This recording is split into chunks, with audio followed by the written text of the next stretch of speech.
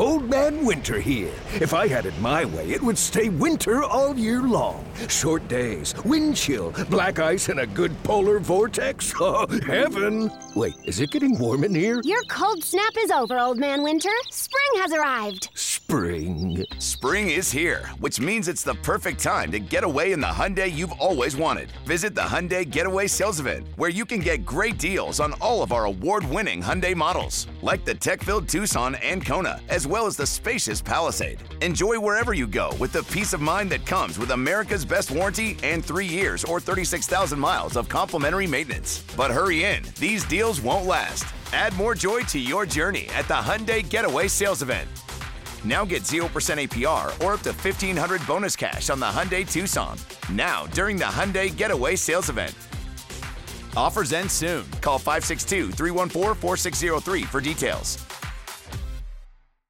When you drive a vehicle so reliable it's backed by a 10-year, 100,000-mile limited warranty, you stop thinking about what you can't do and start doing what you never thought possible. Visit your local Kia dealer today to see what you're capable of in a vehicle that inspires confidence around every corner.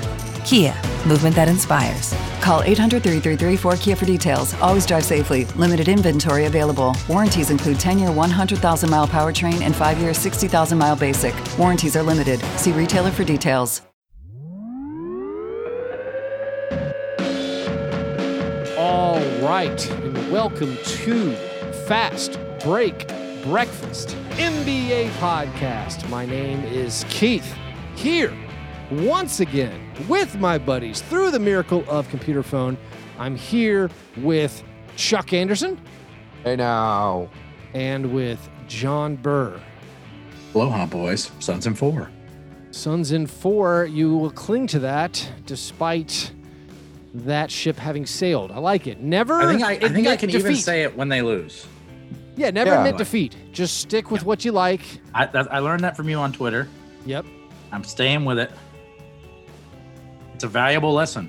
I don't know. Someone I follow on Twitter, their pinned tweet is something to the effect of never engage, never argue, never admit defeat. And that's just the brilliant just guide for using Twitter. I was like kind of our last 4 years of presidential leadership. Could be that as well. I asked on Twitter, I said, hey, who gets paid more in the offseason? Dennis Schroeder or Reggie Jackson? Mm-hmm. And I asked that question. I have no intention of engaging with the responses. Like, I think it's an interesting question. Like Dennis Schroeder, is accustomed to making $16 million a year. He wants to make $20 million a year. Reggie Jackson's been playing for the minimum, and he's 3 years older. So it's an interesting question. But when you go to Twitter, I don't want to have the big. I'm not going to reply like 5 or 6 times to people. I don't think. What's Twitter? Yeah, it's a. Don't worry about it. It's not worth finding out. I am about learning at that, this like, point. when it comes to social media engagement, etc., just everything should be in the interrogative. No, you should just go complete Socratic method at all times, and that's just the secret. That's the secret. Mm-hmm. If you're investigative, you can never be combative, right? If you're always asking questions, it's Chuck never. Fuchsius say, Yeah. Kyrie over here. Chuck, Let's go, baby. Where are you at? Where are you calling in from? I'm currently in my apartment in the lovely east side of Nashville, Tennessee. Oh, I thought maybe you were on the road. We're doing this via Zoom video conferencing, and your video is dark. We have no video. I assumed you were dealing with I'm trying to make my struggles I'm of the trying to road. make everything work. Like I keep trying to make it, but it's not. It's just my, I can't. It's impressive. Fix it. I assumed when you had a technological issue that meant you were on the road somewhere. No, you're on your home turf. This is Yeah. You're in your home court. Chuck lives in a giant dormitory, so it's probably the worst place he could record. That's amazing. Well, I guess we should all talk about breakfast. John, have you had a good breakfast today? I had like a secret breakfast. Okay, like a sneaky breakfast that you were sneaking Yeah, like behind? a very sneaky breakfast because my parents offered me breakfast, but my parents are like one of the like original like Gorp people. Like that ate healthy, but I don't think it's healthy in the eyes of health nuts anymore. But they stayed on their path, so it's just like sweet nut mixes all the time. I was gonna say, wasn't Gorp? Doesn't that have like M&Ms in it? Yeah, but in my parents like compared to like the Twinkies and everything that every other child was consuming, like my house, it was like terrible. It was like the people who gave nuts away for Halloween candy. Like that's my parents. Your trail mix. Like, so they were like, you want to get your mother's making breakfast? Do you want her to make you breakfast? And I was like, I don't feel very good. I don't feel good. So no, I don't feel good. So then I just snuck some food into the bathroom and ate it on the toilet like an animal. And the food I chose was something near and dear to your heart, Keith. Yeah. By the way, this food was in my car. It was hidden in my car. I went out to my car and then brought it inside. Some Lucy Mike and Ike's on the floorboard? Brown sugar and cinnamon Pop-Tarts. Yes. A grand total of 4. Eaten in 4 minutes. That's a Pop-Tart a minute. You ate 4? Yeah, I ate 4. Goodness. I've never done that. I'm depressed. John, I'm sorry, man. You all right? I'm very proud of you telling us the truth, and usually like snitching on yourself leads to growth, but it doesn't with you. Mm-mm. It just leads to more depraved, weird things like eating sugar on a toilet. I always tell everyone except for the people I'm deceiving, which is a very bad policy. Yeah, you should probably not do that. One of the worst web weavers of lies who's ever lived. Yeah, as someone who's watched you lie, it's pretty bad. I'm really now struggling with the fact that despite the number of gross things I've eaten and the intense amount of sugar I've consumed and like the entire packages of Oreos that I finished in one sitting, I've never actually considered opening a second pack of Pop-Tarts after finishing the first 2. I can eat a box, man. What? I can and have eaten a box of Pop-Tarts. This is why you can have a couple drinks while watching a game, and me and John had to stop drinking. I don't This is love why we're different. No, I'm saying like One Pop-Tart is never enough. I can't stop eating a bag of jelly beans. I can't stop eating a box of Mike and Ike's. Okay, but a Pop-Tart, maybe I don't know. Yeah, I eat one. Is it because it comes in a package of 2 and you're just like, this is when I'm supposed to stop? My serving has been apportioned to me. Maybe. You have the serving size is directly spelled out to you. Although I'm pretty sure if you read the box, the serving size on a Pop-Tart is still 1 Pop-Tart, despite there being 2 in the bag. No, I bought a like a those big, rapscallions. Like a I don't know. It's a bunch of pieces of gum. Like it's like $7 worth of peppermint chewing gum. And I was like, my thinking was, if I have chewing gum, that'll keep me from just eating candy and stuff. Chewing gum might be just better for me or something. That'll give me the oral fixation. I'm doing something. But I was looking at this chewing gum, and it was like a serving is 1 piece, and the piece of gum is very, very small, and it was like 5 calories per serving. There's like 200 pieces of gum in there. Oh, yeah. Like, I was like, I could finish this in a couple nights just chewing just like gum nonstop. I couldn't believe how many calories that gum was. I may have shared this story on the podcast before, but have I told you my double bubble story? We're on a family vacation of sorts. And like I said, my parents, they're not like, they wouldn't let us really get candy or anything. But my dad was now I know my dad was like always trying to quit smoking. Like when he had quit smoking, he was like secretly smoking. Like I know all the signs now, mostly from being friends with Chuck, of someone trying to quit something and hiding it. And but he did let me one time get a big thing of Double Bubble, and he gave it to me. And I'm eating the bubble gum in the back seat. And I start to see, and it's about 30 minutes. I'm very prone to getting bored on trips, and probably one of the more annoying kids that ever lived. People, period. But I see my dad is looking at me through the rearview mirror, and it's exactly like the end of Taxi Driver. Like he's just staring at me with hatred in his heart. And I'm like trying to figure it out.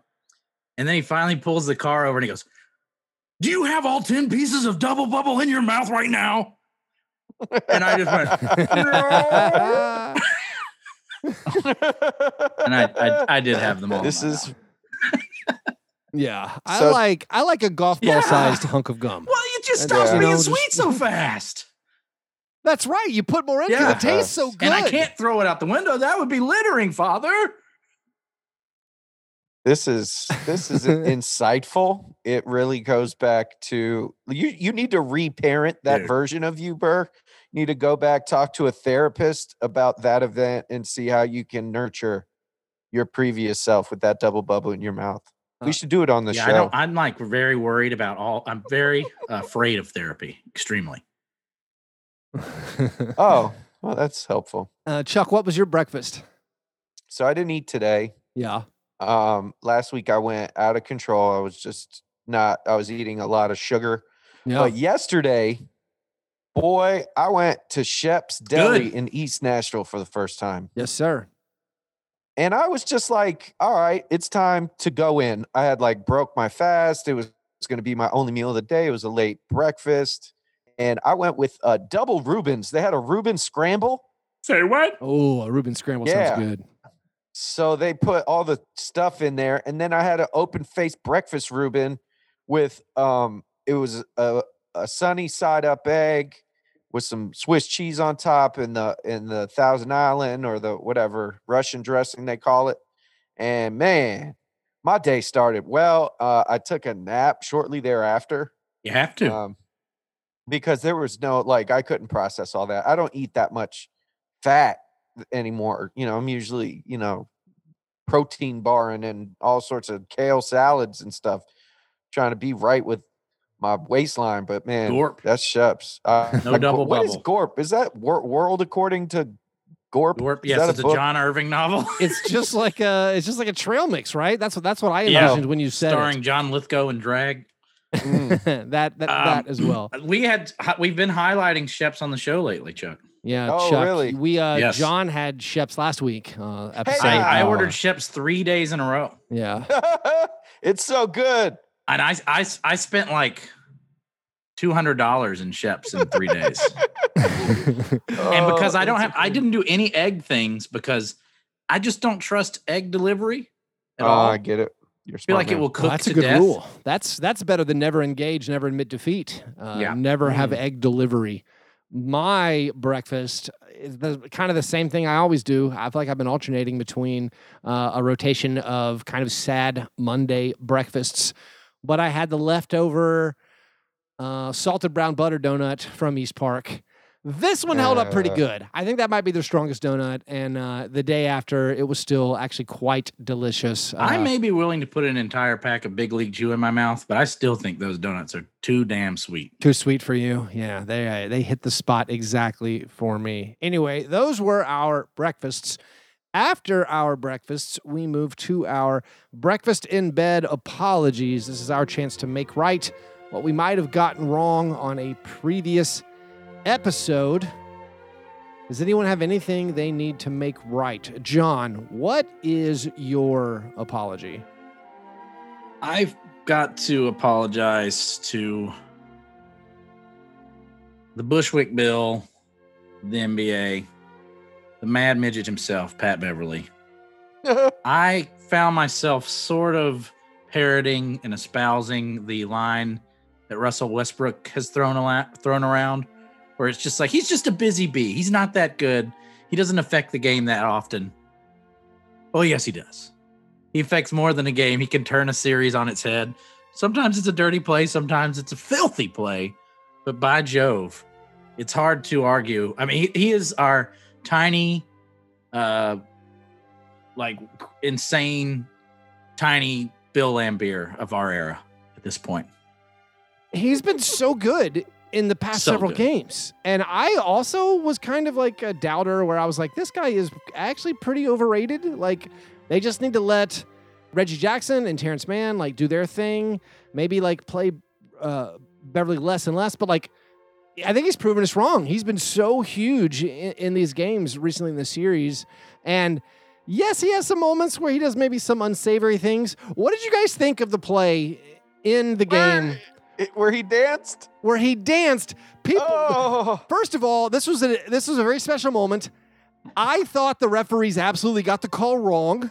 I thought they totally they went to replay, stared at the replay, saw this play multiple times, and came away with the wrong conclusion, which is a thing I always say, that doesn't actually happen, guys. That rarely happens. I think they completely got it wrong. Then Steve Javie on the broadcast says, Bootlicker. I disagree. I think that was the wrong call. Like, it was the Steve play. Javie said it was the wrong call. Steve Javie also said I've never heard him do that. It was the wrong call. It was the play where Chris Paul does that thing where you're coming around the screen and then he stops short and rises up to draw the foul. Basically, all the good guards are doing this when they're working with a screener. But this rule is going to be changed in the offseason to make it not a foul. And I don't think Patrick Beverley could have done anything else. Like, I think it was like Chris Paul got what he wanted. He got the free throws. But, like, what else could Beverley could have done? But then, while Chris Paul maybe injured himself trying to draw a foul, Pat Beverley does this dance where he's making fun of Chris Paul, who's possibly injured, which is absolutely kind of weirdo behavior. But I don't think that's against the rules, actually. So, that is in the spirit of Allen Iverson and Ty Lue. So here's the one time I'm going to disagree with you, Keith, because if you were paying close attention, Pat Beverley did foul Chris Paul when his toe took Chris Paul's virginity. He landed like his beehole on Pat Beverley's foot, it felt like. And and he grabbed his what looked like his prostate region. Non-binary foul. I don't want anyone to get injured, but the idea that Chris Paul, he injured himself doing the play that's going to be outlawed. Like, right. It was not a dirty play. It was not him getting undercut because of something Pat Beverley did wrong. It was Chris Paul pulled off this trick that the NBA has decided is a bad trick that we shouldn't be rewarding anymore. And then he did land directly on Pat Bev's foot. I'm cool with a Chris Paul taint fracture. Yeah. You know, I'm cool with that. Does State Farm cover those? I'd like to see that commercial. I'd like to see the taint fracture commercial. Just like a woolly mammoth breaks into his garage and rams him. I don't know. Chuck, do you have anything that you need to atone for and make an apology? Man, I'm just wrong about Reggie Jackson. He's so good. He never stops being good. Oh my God. And it's the Rex Specs. It's the name Reggie Jackson. It's imbued him with special powers, and he's just when come playoff time, it's insane what the man can do. Is it ever going to stop? Like every game this postseason, he's kind of the catalyst. I mean, Paul George was amazing, but he's speak for Grizzlies fans. This has never stopped to us. Yeah. This is just the reality that we've lived in. I don't know, man. It feels like unbelievable because he was like low key out of the league, right? Like, I think that's just called being on the Pistons. Well, look at Blake Griffin. He got bought out. He wasn't full campaign, organizing church league runs trying to get back into the NBA. He was still on a team, but like he got bought out by the Pistons and then signed that minimum deal last year. And then he couldn't get a bigger deal this year and just came back to the Clippers on a minimum deal.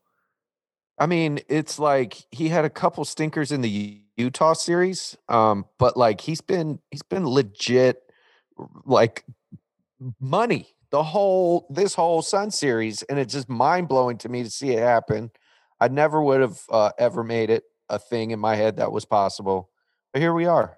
The world's upside down, and Reggie Jackson is an amazing playoff performer. He really is. Reggie Jackson looks like Steph Curry right now. Unbelievable. Well, with the daggers he hits. Oh, also the dunks. Yeah. I mean, he had a couple of really nice dunks. One was, one of my highlights that's giving me new life in my hope that maybe the Suns would fall on their face. Devin Booker kind of relapsing into bad habits of his previous 5 seasons in the NBA. Not even attempting to slow down the ball on Reggie Jackson, just kind of like fainted at him and let him just blow past him for a dunk. Business decision. But that's not my apology. Actually, it's related to playoff performers. And I said something last episode where I made a joke about Kevin Garnett. I said Kevin Garnett actually had a little Ben Simmons fourth quarter in him too. It's okay. I doubled down on it in the Slack and got double dunked on. So one of our longtime listeners and one of our Patreon supporters, Drew, was upset by this. He said, "Does Drew even watch basketball?" He said that is a narrative that's been adopted, and I felt like I'd had this opinion well before, like even I talked about basketball on the internet, like which just me and my buddies watching basketball. a few missed free throws guys giving missed free throws at certain times, giving a guy a reputation for a long time. So I started wondering if, was my characterization of Kevin Garnett as being someone who faded in the clutch, was that something I'd misremembered? Like, is that a lazy narrative? Is it just my bad memory? Is that something that I've adopted as the conversations have gone on about Garnett over the past, 20 years? Because I always liked Kevin Garnett. And a lot of the players I really liked growing up, or in the early 2000s, they actually turned out all to be very bad in the clutch. I love Cliff Robinson. He has some historically terrible playoff shooting numbers. I loved Sean Marion. Sean Marion, obviously not an offense first player, but his jump shot would disappear usually in the clutch, although he had a couple big ones for the Mavs. But I'm thinking, all right, did I misremember this? Was Garnett actually better in the clutch than I remembered? So I thought I would try to look this up and to see how far back the NBA stats page would go. So the earliest available page on NBAstats.com right now is 96-97. So I'm going to see what Kevin Garnett shoots in the fourth quarters of these playoff runs he was involved with. So the first one I look up is the farthest back again, NBA.com goes right now, 96-97. Kevin Garnett played 3 playoff games. They were unceremoniously swept. In those 3 playoff games, he played 28 minutes across those 3 fourth quarters. Do you guys want to guess how many points he scored in those 28 minutes over 3 games in the fourth quarters? 20 points. Let's go with 90. You think he scored 30 points in every fourth quarter, Let's go John? with 90. Kevin Garnett scored 2 points. Okay. Combined. We were both. In those 3 fourth quarters. Wasn't he also 15 then? He was 1 for 7 on field goals spread out over those 3 fourth quarters. So I'm thinking, Yahtzee. Turns out my memory was perfect, but it wouldn't be that easy. I'm going to keep digging. And yes, he was very, very young. That was his first trip to the postseason, but not a great postseason. The next 7 playoff seasons. All right. I actually forgot this. They lost, as Drew knows well, they lost in the first round 6 consecutive years before finally breaking through and making the conference finals. Here is his fourth quarter field goal percentage from his first trip going to his latest trip. We started with 14%, 1 for 7. The next year, a little bit better. I mean, he only averaged 15.8 points per game in the postseason, which I would say that is bad compared to his regular season number. He shot 47% in fourth quarters, averaging 4 points per game in the fourth quarter. His third year got a little bit better. All right, 6.8 points per fourth quarter. That's what we expect from a high scorer. Right. The following season, this is now his 4th year in the playoffs. His fourth quarter field goal percentage, 25%. Only averaging 4 points per game in the fourth quarter. I feel like Dave Tosky listening to Jake Gyllenhaal at the diner in Zodiac how about his 5th postseason? In his 5th postseason, he actually averaged in the 4 games where they lost 3-1 in the first round. He averaged 21 points per game, which was very, very close to his regular season average of 22 points per game. In the fourth quarters of those games, he averaged 2.8 points per game on 33% field goals. That's not great. This is a hit piece. This is this going poorly for Drew? Drew obviously doesn't watch basketball. I feel like Keith is defending my honor. Yeah. This is one of the nicest things Keith has ever done for me. The following season, 37% in the fourth quarters of a 3-game sweep where they lost. By year 1, 2, 3, 4, 5, by year 7, he had a solid postseason. He laid the groundwork for what would be his longest playoff run before joining the Celtics. In a 4-2 series loss, he averaged 27 points per game and was very, very good in the fourth quarters, just based on the straight stats, 7.2 points per game, 53% field goal. So I think we could objectively say through his first 1, 2, 3, 4, 5, 6 trips to the postseason, he was bad in the clutch. And that made an impression. It made an impression on me. There we go. I know we can still say that I don't feel insane anymore. I think the Kevin Garnett or Tim Duncan is one of the great nature versus nurture questions of NBA history.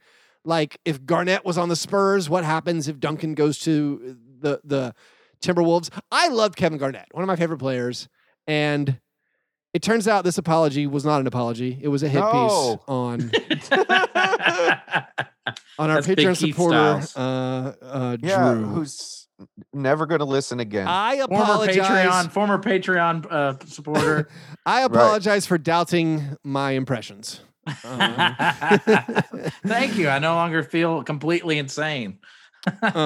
Anyway, those were our breakfast in bed apologies. After our breakfast in bed apologies, and before we move to our steak and eggs best thing, we have a couple of listener submitted questions. The Croissant Questionnaire. Any questions? Yes. Are you going to finish that croissant? Knock yourself out. That croissant. Finish that croissant. That croissant. Finish that croissant. Dirk Nomaski asks, thoughts on the quote-unquote defender pokes the ball away from a dribbler, but it goes off the offensive player's fingertips. Rules and their inconsistent enforcement. Keith, I feel like this is a pointed question. I mean, the play where the defender knocks it out, and in the history of basketball, it's always been out on the defender. And we've now learned. We are, of course, referring to a specific play if you want to go over it. Yeah. And so there was the one in game 3. Yes. Where I can't remember which player was involved. Was it Patrick Beverly knocking the ball out of bounds? Campaign. Yeah. Lost the ball. Pat Bev appeared to knock it out. It looked like a call where the official had no doubt over the play, but he was convinced to review the play because they'd reviewed everything in this specific game. By the wildly gesticulating and preternaturally powerful upon review, Pat Bev. You can see that it does graze the fingertips of Campaign last. So it's Clippers ball. And we've seen lots of these throughout the years. This has been a feature of the ends of games of basketball. It happened in the college national championship game, in the Virginia game. It happened, I believe, in the finals last year. It's happened a lot. And there's always the question, should we just change the rule to say it's out on the player who caused it to go out? And when Monty McCutcheon was on the show like a year and a half ago, like, we brought this up because it had already happened in the postseason. It was like, will they change this the rule? most referenced episode in the history of Fast Break Breakfast. I would love to get more rules makers on the episode. But like, we always mention this, and he said like the competition committee thought about it and they didn't feel like they could come up with a good change. So I don't know what you do. I mean, the obvious reason why the rule hasn't been changed in my mind is there's no easy way to write it. Like, I guess like the player who knocks it out, as long as it then doesn't subsequently hit someone else, like, it seems kind of strange. Or if the ball doesn't change direction at all, it's just really hard to kind of figure that out. And the officials, I think, want everything to be black and white. And if we have the video image that shows it going off that person, that's why they've stuck with it. Now, it got very, very strange in game 4, where there seemed like they corrected their own. There was a similar play with Nick Batum involved, knocking the ball out of bounds, and they did not go and review it. And everyone was like, well, we've learned that play is actually out on the offensive player. The last 2-minute report said there was no conclusive evidence. And I have not seen the video angle. The angles we see, it shows from a perspective where we can infer that based on all the other videos we've seen, we know it hit the offensive player last, but we can't actually see that video. So I don't know what you're supposed to do. I guess, like, what do you guys think? Like, should they change the rule? Go ahead, Chuck. Yeah, change it. Let's go, chaos. Make it, I don't know. It seems it's very difficult to for me to think about something like this happening as a rarity. And I don't know. Maybe it is a good idea to change it. I don't think it's a rarity because we've learned this play happens constantly in NBA games, and we only see it because it only, when it happens in the last 2 minutes, then we find out, oh, this is one of those plays where it's going to be out on the offensive player because it brushes your fingertips on the way out. I mean, I think a lot of people, John, and I think you're in this boat, you want replay to be scaled back dramatically. Abolished. I mean, do you want them still to review like last second shots? Like, was the ball out of the hand, for the buzzer? If that's the price I have to pay to not have the ending of almost every playoff game ruined, that is a price I would gladly pay. I feel like we can be adults about this and review something like that, and then not every other infinitesimally small instance where there could be human error, and still is human error. They don't always get the calls right. Despite evidence given to them. But I think it's like an actual like crisis for the league. Like, I think the game is fairly unwatchable how it's being played right now, and I for us, for the diehards, we'll endure it. But I think, I can feel channels changing in the zeitgeist. I honestly wonder if the league views it as a problem. I always wonder if it's more of the diehards who are like, this sucks that this has taken the end of game. I believe it was game 3. The end of game 3 with all the reviews took 33 minutes. The last 2 minutes took 33 actual real world minutes. I believe there were 5 replay reviews, but also, is that good for the NBA? Is that good for the coffers of the NBA? It probably is good in an advertisement sense. Is it good because you have 33 minutes of people being like, "Hey, are you seeing this game?" Yeah, I think you could be like, "Wow, look at the engagement, etc." Yeah, but I do like all my evidence is anecdotal, and that's not very good evidence. Sure, but my girlfriend goes to bed. My dad says, I can't watch this anymore. My conversations with the people in the next day are all negative and be like, I don't know how do you even watch this? Yeah. Like, that's not good. But, I've had similar feelings about the NFL in the past, and they've fixed nothing. And they are going just as strong as ever. So you're probably right that the only people that really take a great offense to stuff like this and never-endingly nag about it are people like me. John, there was a play today in the Euros, the UEFA Euro Championship. Amazing day of soccer. There was a penalty shootout where the Swiss goalkeeper saves the clinching penalty kick from France, winning his team the match. Everyone goes nuts celebrating, but the goalkeeper is literally waiting for the video replay review to be done. It's a strange highlight because you see him save it and he doesn't move. He just stands there because he knows the job is not done. He has to have the okay from the video review to let you know if you win the game. When people talk to me about how instant replay needs to be kept because it will lead to them getting it right more, I always point to soccer VAR where they can't be even over 60% on getting it correct. And to me, soccer is an easier sport to gauge, and they're using technology that you would think would solve this. And the VAR, if you're a soccer fan, it is far worse than the NBA. And this is a bigger sport, and a sport that is like VAR has been a bigger deal for them. So VAR to me is like, that's like where we're headed. And we're going to review more things, and games are going to take longer, and we'll make more mistakes. And I don't know. I would like to quote Maud Lebowski for NBA games to be a zesty enterprise. I can't do the bogged down stuff. It really does. Saps mine energy. I feel weird giving up all replay because I do feel like there's some easy things that can be fixed. I'm with you, guys. Yeah, I mean, the flagrant reviews, I don't know reviews why are unbelievable. They're totally unnecessary. Flagrant reviews, literally impossible to gauge the intent and stuff like that. Flagrant reviews should be done the day after the game. They should write up a really long report, maybe handwritten, leather bound. They should file it away, and then after 10 years, light it on fire. Let's go. Who cares? I mean, during the regular season, absolutely. If you want to pay someone to review all the flagrant fouls, his name's Keith Parrish at Roy Ira on Twitter. I will do it, and then you can invoice the players at the end of the year to be like, hey man, you owe $44,000 to charity for your flagrant fouls, but it doesn't affect the game at all. Just No. let the officials say that was a flagrant foul. That was not a flagrant foul. That, like, let them just willy-nilly assign flagrant foul values what they think. It's the same with the clear path review. It's just like, just call it a clear path. Like, you stopped the fast break on purpose.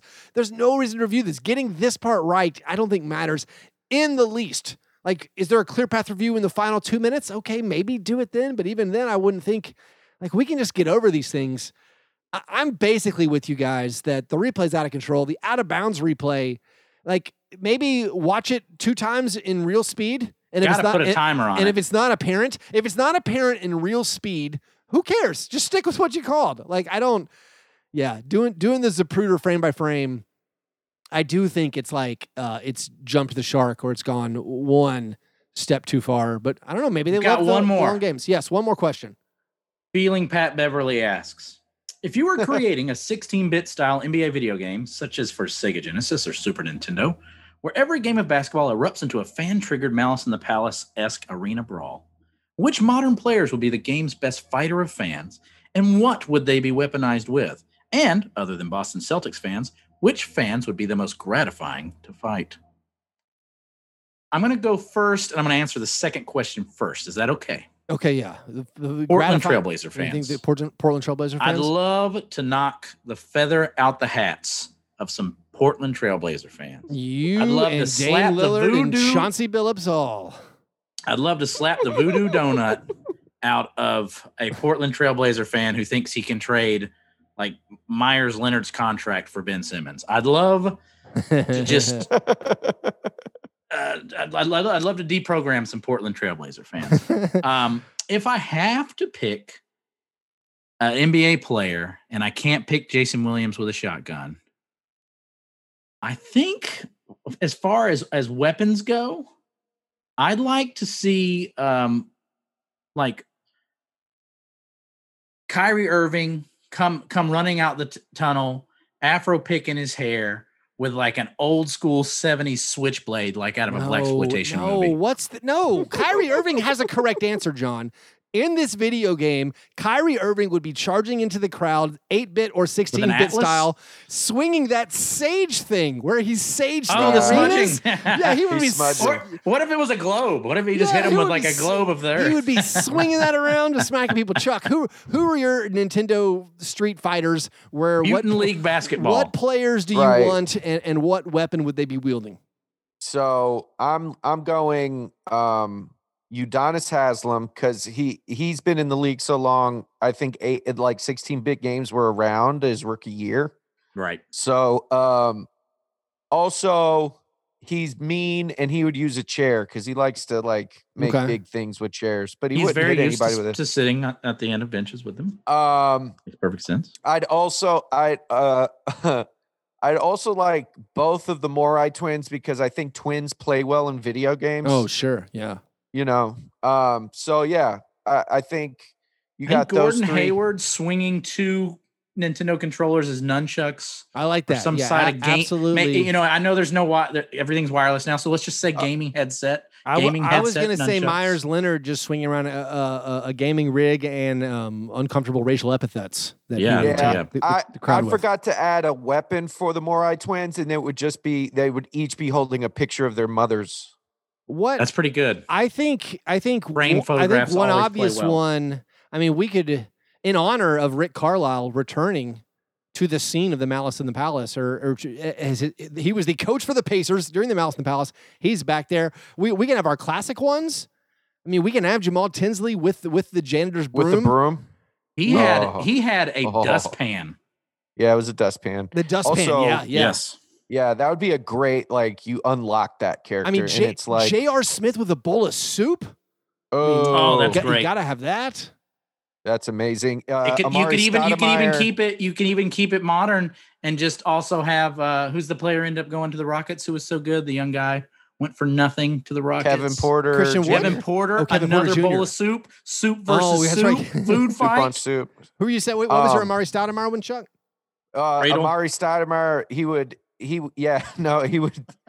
He would always be defeated by a fire extinguisher. Oh It's yeah. the only way I thought you he was could beat swinging him. a bathtub of wine. What if you had Michael Jordan out there with cases of tequila that he could just throw at people? Yeah, and like Scottie cigars. Scottie Pippen, Pippen with his new bourbon.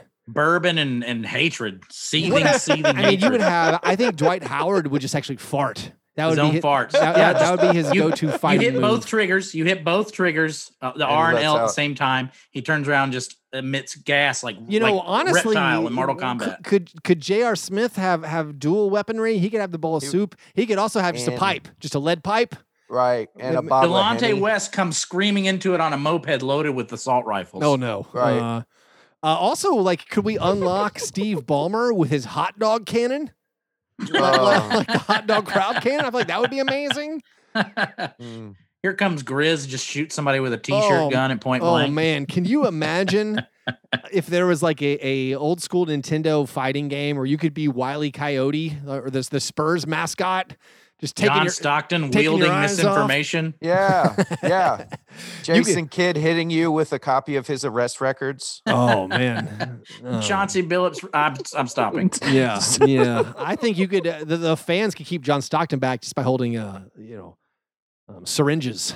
Just make him play. Just make him play with the mailman again. I feel like there's got to be what other implement? I feel like there's got to be one other player. With, Kevin Durant. Just his Twitter handles. Just some tweet, burners. just tweeting at Yeah. people, knocking the players Just down, tweeting. knocking the fans down. This would be a great fighting game. We got to get it licensed. I don't think the NBA would object to any of the ideas we've thrown out.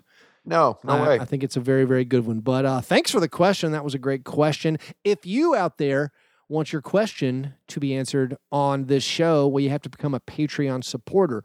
You do that at patreon.com/fastbreakbreakfast. You also can get access to our recent bonus episode we did where we answered more of your questions. That's right. We just did a episode on Sunday, the Millennial Brunch $500 croissant, where we answered some questions and had a Zoom hangout. And we will have some more Zoom hangouts next month. You can also join the Slack channel. All kinds of benefits for you if you sign up. Patreon.com/fastbreakbreakfast. Help us out. Patreon.com/fastbreakbreakfast. Old Man Winter here. If I had it my way, it would stay winter all year long. Short days, wind chill, black ice, and a good polar vortex. Oh, heaven. Wait, is it getting warm in here? Your cold snap is over, Old Man Winter. Spring has arrived. Spring. Spring is here, which means it's the perfect time to get away in the Hyundai you've always wanted. Visit the Hyundai Getaway Sales Event, where you can get great deals on all of our award-winning Hyundai models, like the tech-filled Tucson and Kona, as well as the spacious Palisade. Enjoy wherever you go with the peace of mind that comes with America's best warranty and 3 years or 36,000 miles of complimentary maintenance. But hurry in, these deals won't last. Add more joy to your journey at the Hyundai Getaway Sales Event. Now get 0% APR or up to $1,500 bonus cash on the Hyundai Tucson. Now, during the Hyundai Getaway Sales Event. Offers end soon. Call 562-314-4603 for details. With the Lucky Land Slots, you can get lucky just about anywhere. This is your captain speaking. We've got clear runway and the weather's fine, but we're just going to circle up here a while and get lucky. No, nothing like that. It's just these cash prizes add up quick. So I suggest you sit back, keep your tray table upright, and start getting lucky. Play for free at LuckyLandSlots.com. Are you feeling lucky? No purchase necessary. Void where prohibited by law. 18+ terms and conditions apply. See website for details. Okay, round two. Name something that's not boring. A laundry? Ooh, a book club. Computer solitaire, huh? Ah, sorry, we were looking for Chumba Casino. That's right, ChumbaCasino.com has over 100 casino-style games. Join today and play for free for your chance to redeem some serious prizes. ChumbaCasino.com. No purchase necessary. Void where prohibited by law. 18+ terms and conditions apply. See website for details.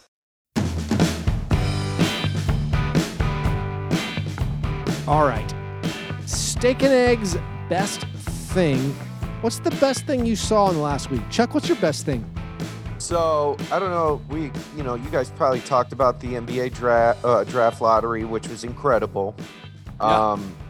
We saw Oklahoma City lose, of course. Oh, it's the best. But what we saw mostly, right, was like franchises where players gave up on the team, like Detroit and Houston and Cleveland, those teams had players give up on them. And at the end, like, those players ended up playing for teams that they morally probably shouldn't have. Like James Harden and Blake Griffin gave up on Houston and Detroit and end up in, Brooklyn, right? And Kevin Love gave up pretty much on Cleveland and ends up on the Olympic team, right? Like those guys shouldn't have been. They didn't deserve that. No, those were those are compensation picks handed out by the commissioner. Was that what? It's like in the old days when the free agents left, you got a compensation draft pick. You got a comp pick. This is like when Anthony Davis went to the Lakers, the Pelicans were given Zion Williamson as their compensatory draft pick. What gets me though, all the pieces fit. All the pieces fit, and this could be like conspiratorial, but like also the teams where the like front office failed the fans, they suffered. Like, Orlando probably should have had a top, 3 pick, top 2 pick. They could have. They had statistical like rights to it. They didn't get. I don't know. I feel like the Magic came out all right because they got the Bulls pick. I feel like the Magic fans are saying they kind of lost. They did good. They got 5 and 8. I think there's some like. Yes, I agree with you that maybe the league punished the Thunder for how brazenly they tanked. Right. But also, like, the Rockets have been totally mismanaged. But I guess the Thunder's tanking trumped the Rockets' mismanagement, where they said, "Listen, we have to give the Rockets a pick. We can't give this pick to the Thunder. This Rockets team is actually going to lose our league value if this franchise totally falls apart." You know how much they're worth in China? If we could ever get a game played in China again. How much they were worth before Daryl Morey? Yeah. No, I think they're good. Sacrificial Daryl Morey's gone. What about the Raptors, Chuck? The Raptors are an interesting one. The Raptors didn't have a player quit on them, but they did shut down Kyle Lowry after he scored 37 points in like his final game of the season, which was 14 games from the end. That was compensation for having to be in Tampa. So that's that. Yeah, that here makes you sense. go. That makes sense. You have to live close to St. Petersburg. Here's a top 5 player. There might have been something about the NBA being like, listen, we want to test out St. Petersburg for some other stuff, or the Tampa St. Pete area. Raptors, you're going to go there, and we're going to hook you up in the lottery. And so that's that. Because we always wondered, why in the world did they go to a COVID hotspot to a city that was nowhere close to the teams they had to play the most? Like Tampa is really, really far from the Northeast, where like don't say, and so the Raptors ended up having to travel the most of any team in the NBA.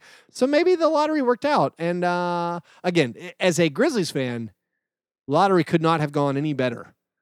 The absolute best case scenario was only one Western Conference team in the top 5, either the Thunder or the Rockets, and that's exactly what we got. Send all those top prospects to the Eastern Conference. I love it. Thank you, Adam Silver, for pulling the strings. I like the idea where like all I've heard about this draft is that it's a 6-player draft or 5-player draft, and Adam Silver was like, give them 6. Yeah. Right. John, what's your best thing? So I've gotten a lot of joy out of the Bill Simmons and Ryan Russillo podcast this year, mostly because of like the slowly eroding sense of sanity for Russillo, as Simmons like does not even register what he's saying and just continues belaboring his own point. But it may have reached a zenith and may have reached a crescendo of orgasmic proportions, where now Bill Simmons, who is for better or for worse, like one of the tastemakers in NBA fandom and that somehow matriculates across the globe, is espousing the virtues of one Memphis Grizzly. And it may not be who you think, boys. Is it Ja Morant? Nay. Is it even Jonas Valanciunas, the statistical juggernaut, the Zubats of our beloved Memphians? Nay. It's not even Dylan Brooks. It's the White Knight himself, the future Boston Celtic, Grayson Allen. How could you say no? Who says no? Who says no?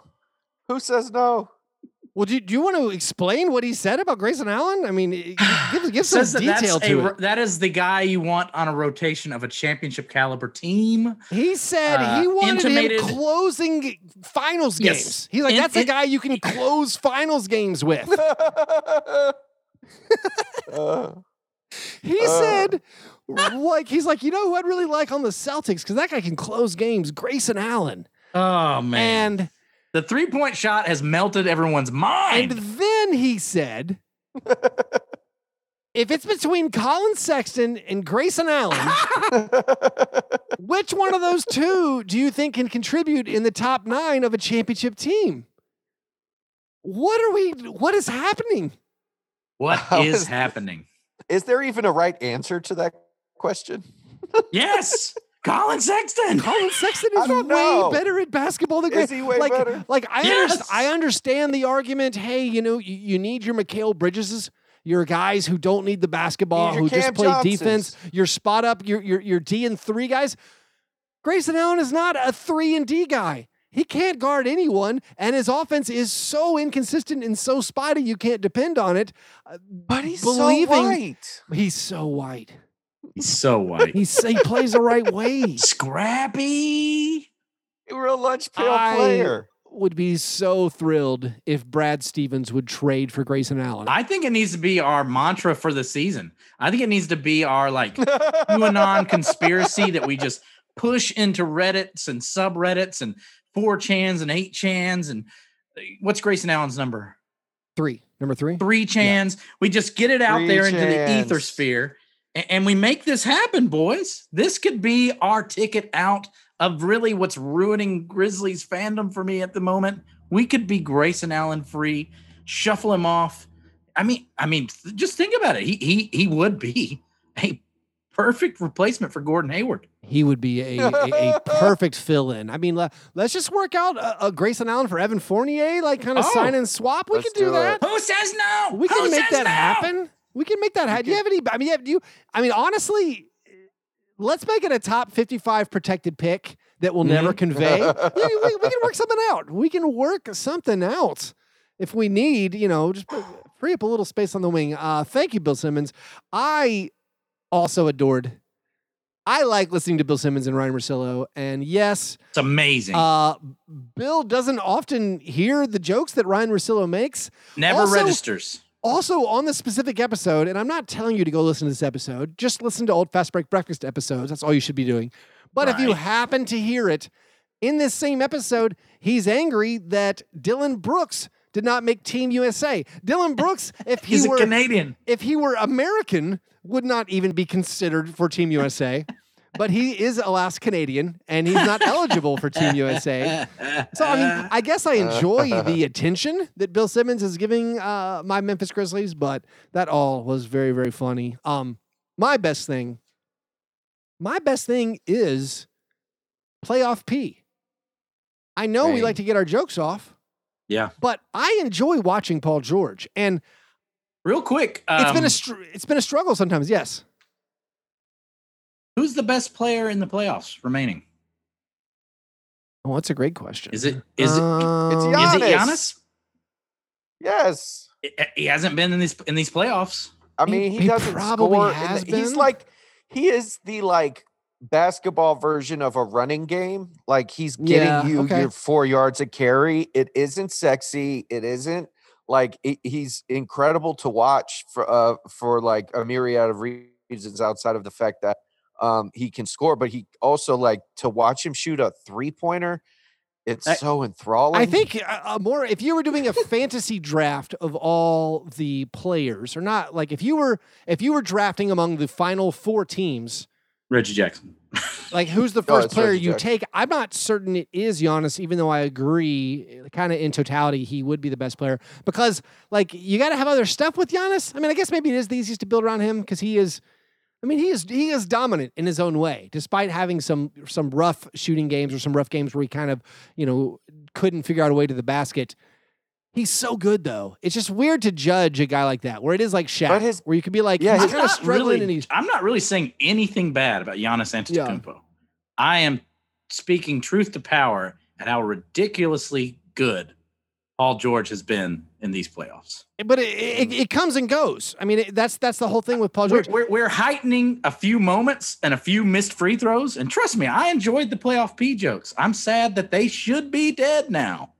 But his stats are outrageous. And he's playing an absurd amount of minutes, and he's dominating in them. He's played more minutes than anyone else by a large stretch. Country mile, of people in the playoffs. Minutes more. But you saw, like we talked about the bad shooting games. He had a terrible shooting game in Game 4, and if he does not miss 75% of his shots, if he does not miss 6 free throws, they probably win this game. Like they probably win that Game 4. So like, and also Paul George, while he may not be the defender of yesteryear's esteem when he was thought of as one of the best defenders in the league, that I feel like that has passed him by a little bit, or at least the style of game that he's playing, he's no longer doing that. In these playoffs, you're seeing kind of the shades of that Paul George. Yeah. So a completely complete performance by him. So he's absolutely stepped up, and he still has his stinkers. And as everyone knows that we've highlighted before, in that Game 4, where he made 25% of his shots. That was the 13th game of his postseason career where he's attempted at least 12 field goals and made 25% or fewer of them. And that is the most anyone has done that in the past 60 years. Damn. Since Bob Cousy. It's the most anyone has ever done that. And like, even looking that up, if there's like a line of demarcation between he said the words playoff P, He played 65 playoff games before ever saying the words playoff P, and only had 5 of these stinkers. Okay? That's 1 out of every 13 playoff games. He shot under 25% on pretty high volume. This is like in college, I tried to give myself the nickname Big Gulp, and nobody would do it, and my life has just been John, I will call you Big Gulp. If anyone has ever needed to be named Big Gulp, it's you. You get a Route 44 iced tea from Sonic. For breakfast. Not 1, but 2. That's how I do this show, y'all, is 88 ounces of unsweet tea straight to the John dome. Big Gulp Burr. No. John Playoff P, speaking of big gulps, Playoff P, all right, his first 65 playoff games, 5 of them were bad. In the 41 games since, 8 of them have been bad. So since he said playoff P, he did every 1 out of 5 games start having these bad shooting numbers. But when I watch him in this postseason, I am cheering for him so hard. Maybe it's my Devin Booker hatred, but like I think so. It is. We're basically finding out who Keith is more willing to apologize to here. Man, no, his level of competing, like the way he's fighting so hard in these games, even when he's not making his shots and he's getting like the 16 rebounds, is so inspiring. Where like I'm in that thing where I'm like rooting for him not to have I'm like, please don't have a playoff P game. Like please. Yeah. Don't have an awesome game and then miss the last 2 free throws. So like that affects your legacy. And in Game 5, he had an amazing second half to keep the Clippers alive. He was 10 for 12 from the field, scored 28 points. The game he had just now will probably stick with me longer than any mistakes he's made. He is going to go 3 for 17 next game, and we're going to forget everything. I really don't think so. Like it's impossible for me to just pretend that I didn't just watch him run like that. It's the movie that has the bad ending. A bad ending undoes everything that comes before it. But I'm at the point where I don't think he's going to do it. Like I feel like it's more likely that he just crushes someone. I hope so. Yeah, because it's been inspiring, and like, man, his game tonight was really, really impressive. How would players who are prone to these wild swings, like, would Kobe Bryant have been a totally different beast in today's like Twitterati era, where it's you're torn apart like this? Like, we've had these hot and cold shooters before, maybe not on this incredible playoff P stat run that you just pointed out, but unfortunately, Paul George hit the zeitgeist, to reuse your word, when he did the playoff P thing and then wrapped up the series with a 2 for 16. Like, that made it stick, and then I think it became like the mental thing that he fights through. Because again, anyone who watches the NBA knows he had an incredible regular season. Like, he was absolutely amazing this entire regular season. And then when he suddenly pulled out another terrible game we saw in the postseason early on, it was like, is this really a thing this guy's going to do? Like every 4 or 5 games, he's just going to not be able to make his shots at all. And I don't know, like how does the other guys who had terrible shooting numbers in the postseason, like you have to somehow be on a big enough stage where people care. And then maybe not be as popular enough, like an Allen Iverson, where Allen Iverson has tons of terrible postseason shooting games. And then like Rip Hamilton had a lot, but no one cared enough about Rip Hamilton. They just think of him as like a good cog on a team. He had some bad postseason shooting numbers. So yeah, I don't know. I don't know the answer, John. It's a strange scenario to think about because he is a player who's uniquely placed in. I think his player movement has changed how he is considered. I think that's true. If he does all of this on one team, it probably is not a thing. But the fact that he's made some popular and then unpopular choices has really changed a lot for him and how he's considered. That's probably right. I mean, and also like some of the stuff he's done to like throw people under the bus. Sure. You know, like he gives Doc embarrassing Rivers, interviews. and like the stuff where he like yells his fidelity to Oklahoma City and is gone from Oklahoma City. Yeah. Within a year. I mean, that's huge. Chuck, he did criticize Doc Rivers, but Tyronn Lue is now 10-2 in elimination games as a head coach. Bizarre Doc Rivers worked out. If you need Doc Rivers stats, go back and listen to last Tuesday's episode of Fast Break Breakfast. I had a lot of Doc Rivers stats. Anyway, those were our best things. After our best things, we move to our cream of wheat worst thing. Chuck, what's your worst thing? So my worst thing is, I don't know if you guys know this, but the LA Lakers have been embroiled in some like real like crime related things. KCP got robbed in LA. What? But yeah, he got robbed at gunpoint for like $150,000. Say what? And I didn't know this at all. Alex Caruso was arrested for marijuana charges in Texas for possession. What I think happened is Caruso needed to get bail money, so he robbed Alex Caruso. He robbed KCP. This is what I think happened. I can't prove it. He said he didn't do it himself, obviously, but he sent some goons, those Caruso goons. I don't know if you've noticed. They did say that the perpetrator resembled Nick Calathis. Yeah. Who, now that I think about it, right? And there's like, and what's weird was that Caruso's headshot. He was wearing a headband, which is crazy. Was he really? Is that part real too? Oh, that'd be amazing. I wish. I totally missed the KCP story. That's wild. I did see Caruso with the weed charge. He shouldn't be in jail. He shouldn't get it. Yeah, he shouldn't be in jail for possession, but also it's only because he's not a recognizable NBA player. Right. What are you doing in Texas? Also, like, don't was he going back like hanging out with college? Yeah, I think he played from college at A&M. Yeah. Never go back to your college towns, guys. Nah, Just, bro. No, do not. You are. Do not do that. John, what's your worst thing? I mean, I'm pretty much, this is obvious, but I'm devastated over the Trae Young injury. Trae Young not getting to play will be a potentially a series ender. So I mean, he's he's gonna play. He's just he'll hobble it out. Yeah. What and also what a just staying on the injury. What a miserable way to get hurt. Stepping on a ref's foot is rough. No thanks. Yeah. That's like those baseball pitcher injuries you hear about, guys like having like blisters, etc. It's just not tough, not the way you want to go out at all. And old T Nutty is going to have a hard time living this one down in the locker room, I figure.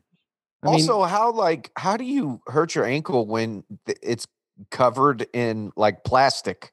He's wearing like the kind of ankle braces you wear when you've had reconstructive surgery on both of your ankles, and he still managed to injure himself, which that makes me wonder, about what like he's going to be able to do long term sometimes. I don't know. Maybe I'm wrong. I mean, it's like the Steph Curry thing. I mean, he's wearing the Steph Curry braces, but I mean, Steph Curry orthopedic braces. Yeah, that's true.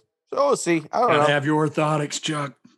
You got to have orthotics. Yeah, that is it's a tough injury. I feel bad. I mean, I feel bad for Trae. I feel bad for the referee, like the freak injury, where Trae Young just stepped back really fast, kind of unexpectedly, and almost stepped out of bounds where the referee was standing. And I don't know. There's no way to really fix that issue. Hopefully he's healthy, because I mean that Bucks Hawks series has been a lot of fun. But we need him. We need him in this series. Just like we need for Kawhi to stay out of the other series to keep it competitive, we need Trae Young in this series to keep it competitive. Yeah. My worst thing, we basically kind of addressed a lot of it, but I will focus down with a laser's precision to the worst thing that happened in the last week. And we talked a lot about the replays and how the replays are too long and the ends of games are too long, and that Game 2 fourth quarter of Clippers Suns was 33 minutes in the final 2 minutes, which is just absurd. But truly the worst thing was a fourth quarter of Game 4 where the Phoenix Suns won the basketball game 84-80. That is the lowest winning score in the NBA this season, 84 points. But the fourth quarter was like the length of an HBO prestige drama. The fourth quarter itself was 49 minutes long. The half season of Rome. It was 49 minutes long, and fewer field goals were scored than soccer goals were scored in Spain, Croatia today. They scored 7 field goals in this game. Wow. Over 49 minutes of actual time. We're talking That's like 5 less than France, Switzerland. Then that's one made field goal on average for every 7 minutes of watching the game. The Clippers, who everyone knows I'm living and dying with, had 12 opportunities to take the lead, where they missed every single shot. No one scored. It was just the worst kind of basketball. I mean, you guys know I do actually love it. Like, it's so kind of fun to watch when no one can do anything.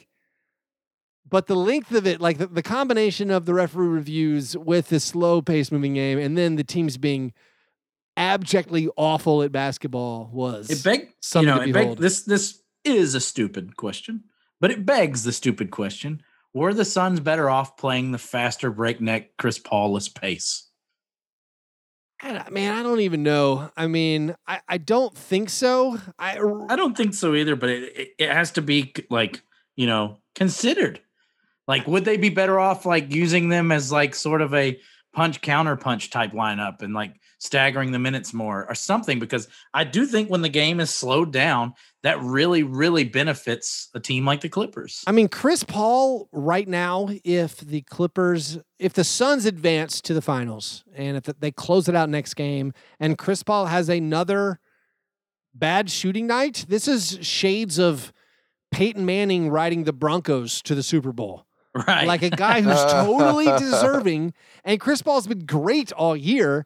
But since returning from health and safety protocols, I don't know if he got sick and he's still recovering, his shooting percentages have been bad. Like, they've been flat out. He had like a 5 for 19, like a 6 for 22.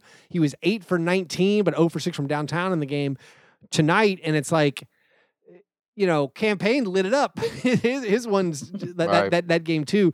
Obviously, Chris Paul's a way better player than Campaign, and he can still do things even when his shot isn't falling. Yeah, but they don't. They need more from Chris Paul right now. And and Devin Booker can fulfill the need of a playmaker. Like, they're not ruined without Chris Paul. If Chris Paul is going to completely change the way that they're able to play and is like bogged down by COVID or God knows what else, like, it's a real situation. I mean, game 1, Devin Booker, the 40-point triple-double where I almost considered changing my religion. Like, that was startling. Yes. I don't want to see that again. Chris Paul, man, stay healthy. Stay healthy, brother. Anyway, those were our worst things. Let's move to the awards segment of the program, the International Stackhouse of Pancakes Award. It's given each week to the worst performance in a box score.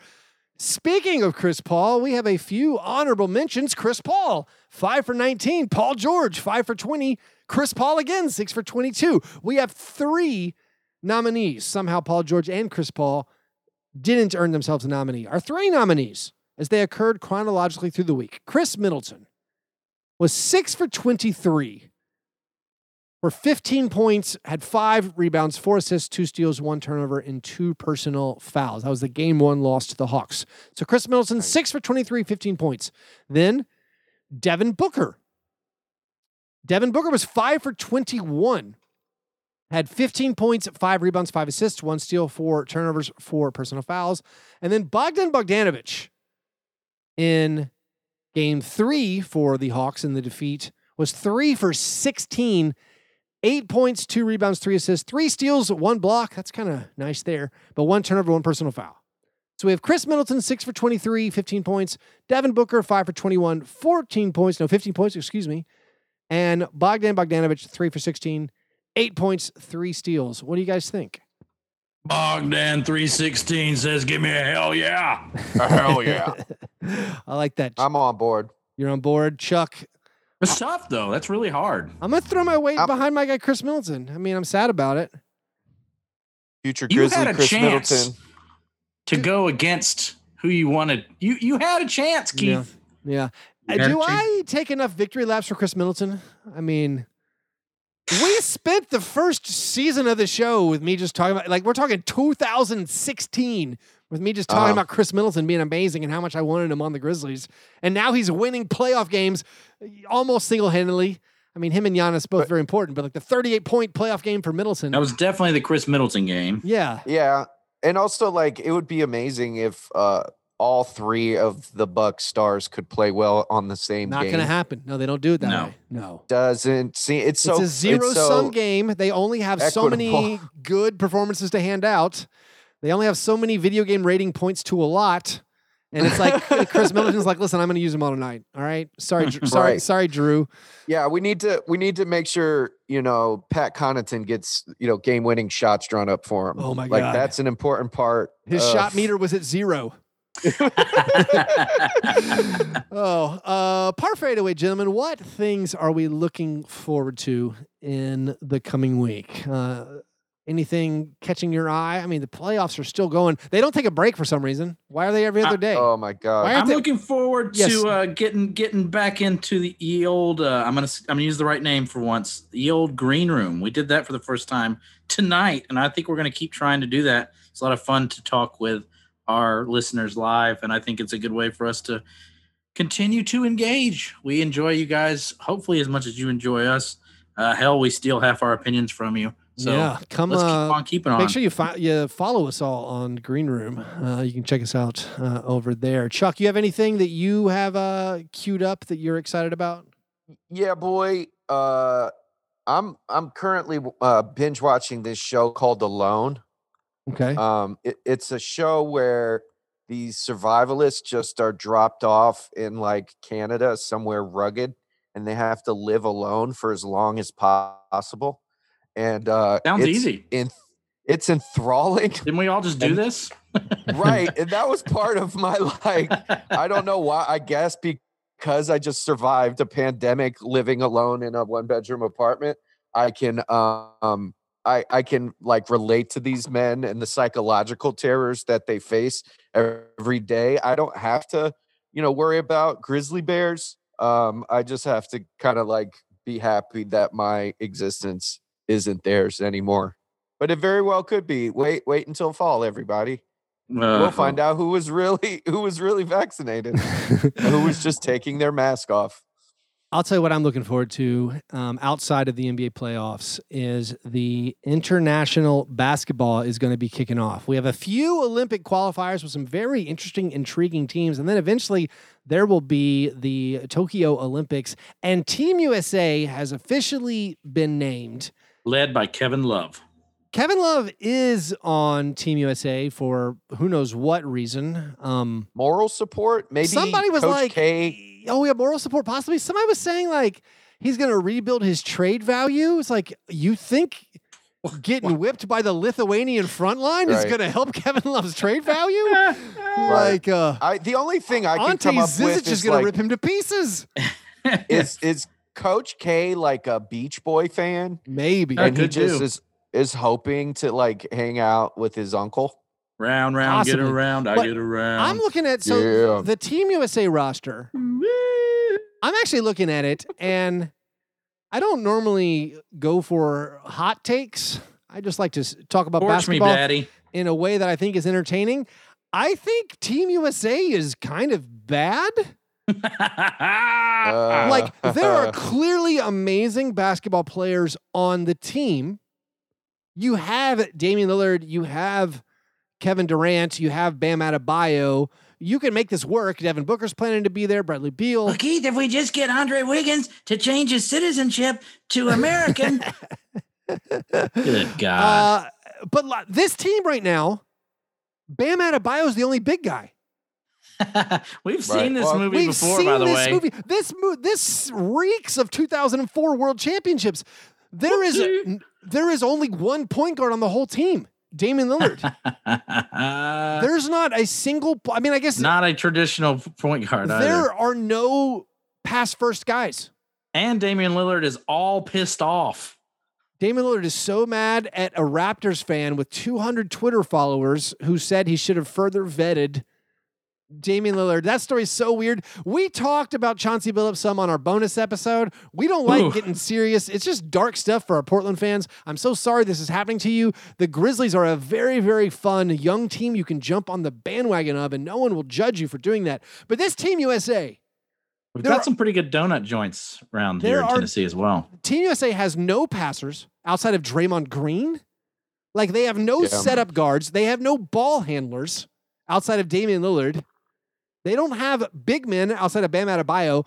He's their only rebounder besides Kevin Love. Like, I think... Thank God Jokic is sitting this one out. I know the international teams, lots of players are sitting them out. Like, lots of people are not sitting their best squads. And it probably is absolutely enough to win the championship or to win the gold medal. But this is not the best foot forward. This is basically like how to build a team that doesn't. This team really is fit. like, you know, they like to throw out the idea that super teams are built during these international waters. Well, I don't think there's much of a super team to be built here. I just think it's like you go through the guys. You're like, Bradley Beal, what do you do? Get buckets. Devin Booker, what do you do? Get buckets. Kevin Durant, what do you do? Get buckets. Jeremy Grant, what do you do? Zach LaVine. I like to get buckets. Zach LaVine, what do you do? Get buckets. Damian Lillard, what do you do? Get buckets. Chris Middleton, what do you do? I get buckets. Jason Tatum, what do you do? I get buckets. And then it's Draymond Green and Bam Adebayo are gonna hold it all together. Keith, like, what are you gonna do when Devin Booker averages 18 points in a game, 18 assists a game during international play? Listen, man, if he does, maybe he's the man for that. But like, if these teams start pressing, like, it's gonna be embarrassing watching these NBA guys not have a primary dribbler. It's going to be embarrassing. You don't think Coach K is ready for the Patino 45 minutes of hell? I'm sure. Actually, thank God it's Popovich and not Coach K anymore. Yeah. But like, they not having rebounders in international ball, where all the Serbian dudes are just going to be lifting everything off the rim the second it hits the rim because they know the international rules, and then everyone's like, "Bam, could you please get us one rebound? We don't have any rebounds." I mean, maybe they'll walk through the Olympics, and I'll be totally wrong, but this is not, I think, the best foot forward. They're depending a lot. You realize on the you've just put Kevin yourself Durant. in a position to root against Team USA, and you're absolutely going to do this. I'm absolutely going to do it. It'll be hard, but I will suck it up. And nobody likes to be right more than a white knight of Twitter, baby. It's so Let's true. go at Roy Ira. Hey, I will tell you the greatest thing about putting down Grayson Allen on the internet during Grizzlies games, I consider it to be like if I'm like, what is this lineup they're doing? Why in the world is Grayson Allen out there? It's win-win. Don't people understand? Either I'm right or the Grizzlies win. Both ways I'm cool with. Like, both ways I'm cool with. But genius. Anyway, if you guys want to support the show, listen to the bonus episode. Do that at patreon.com/fastbreakbreakfast. Make sure you're following all of us over on Green Room. Follow us on Instagram, Fast Break Break, Twitter, Fast Break Break. You guys are the best. Thanks for listening. And remember, breakfast is the most important thing.